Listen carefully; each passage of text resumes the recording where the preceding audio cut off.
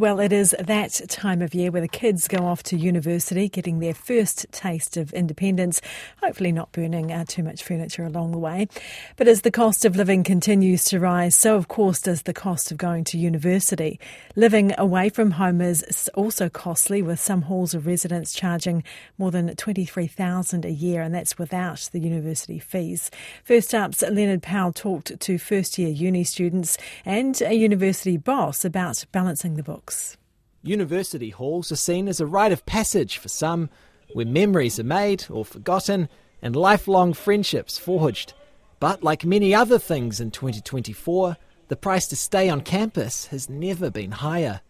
Aidan Lipscomb is a first-year student at the University of Auckland and well aware of the financial cost to studying. At the moment, I'm taking $300 out of the government per week, and that doesn't even pay my full accommodation. That's not even including, school fees. I'm quite grateful that I've got fees free this year, so at least I don't have to worry about that. But then I'm taking out a loan with my parents for $190 a week just to pay my accommodation, because I'm paying $490 a week. Aidan's $490 per week, which includes 3 meals a day and laundry facilities, is on par with other cities like Wellington, Christchurch and Dunedin, where living in a hall costs between $19,000 and $23,500 a year. Waikato University has the cheapest fully catered accommodation at just under $15,000, and Massey's Palmerston North campus is just over $17,000 a year. Back on Simon Street, first-year law and psychology student Kristen says she can't afford the halls. I'm still at home. I'm a bit broke, so hopefully I'll flat next year or something like that. And broke means alongside study, she's working multiple jobs. Yeah, I've got a part-time job. I've got 2 jobs actually, both in the mall. I work at the Body Shop and North Beach. Aidan reckons most of his schoolmates have stayed at home this year. From my own personal friend space, the majority of people have stayed in Auckland because it's just much more convenient to stay with their parents for their uni years. If I had to say, I'd be probably an 80-20 split, so 80% stay in their hometown, 20% go out somewhere else. Joel is studying computer science at AUT. He's come up from Tauranga and paying $450 a week to live in the halls. My parents said they'll help me a bit, but I'm getting a job soon. Hopefully work 12 hours a week or something to pay that off. And then I get student loan as well, so I take money out and then pay them back later. Paul O'Flaherty is the Executive Director of People, Culture and Campus Life at the University of Canterbury. Despite the rising cost of living, he says his university has seen unprecedented levels of demand. We want to have more students, and we're certainly getting them at the moment, to the point where we're looking to build more student accommodation in the coming years to accommodate what we think will be the ongoing demand.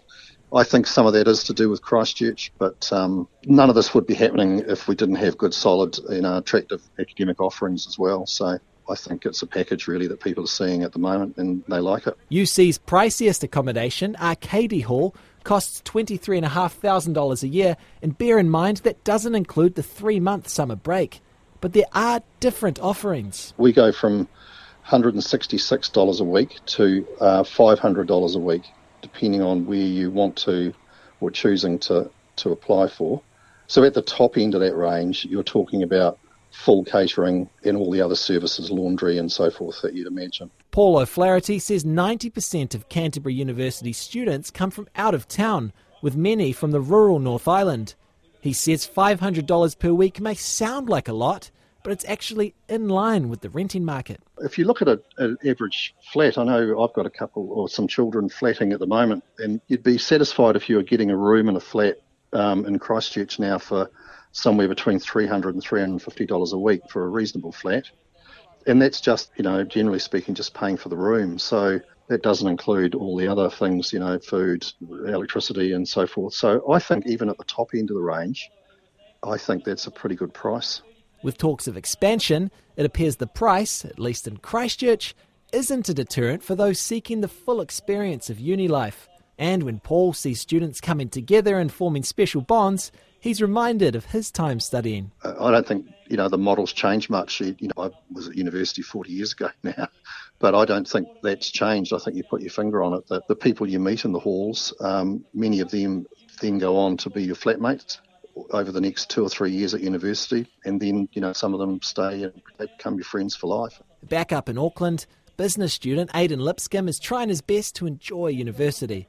He says he'll worry about the debt later. I said it to one of my mates, it's not something that I'm thinking about 24/7, but it's almost an uneasy looming over me, where it's like, it's always in the back of my head saying, I'm glad I have this opportunity to study in university. But at the same time, it's like when I go out into the workforce, I know I'm going to have to pay quite a substantial student loan.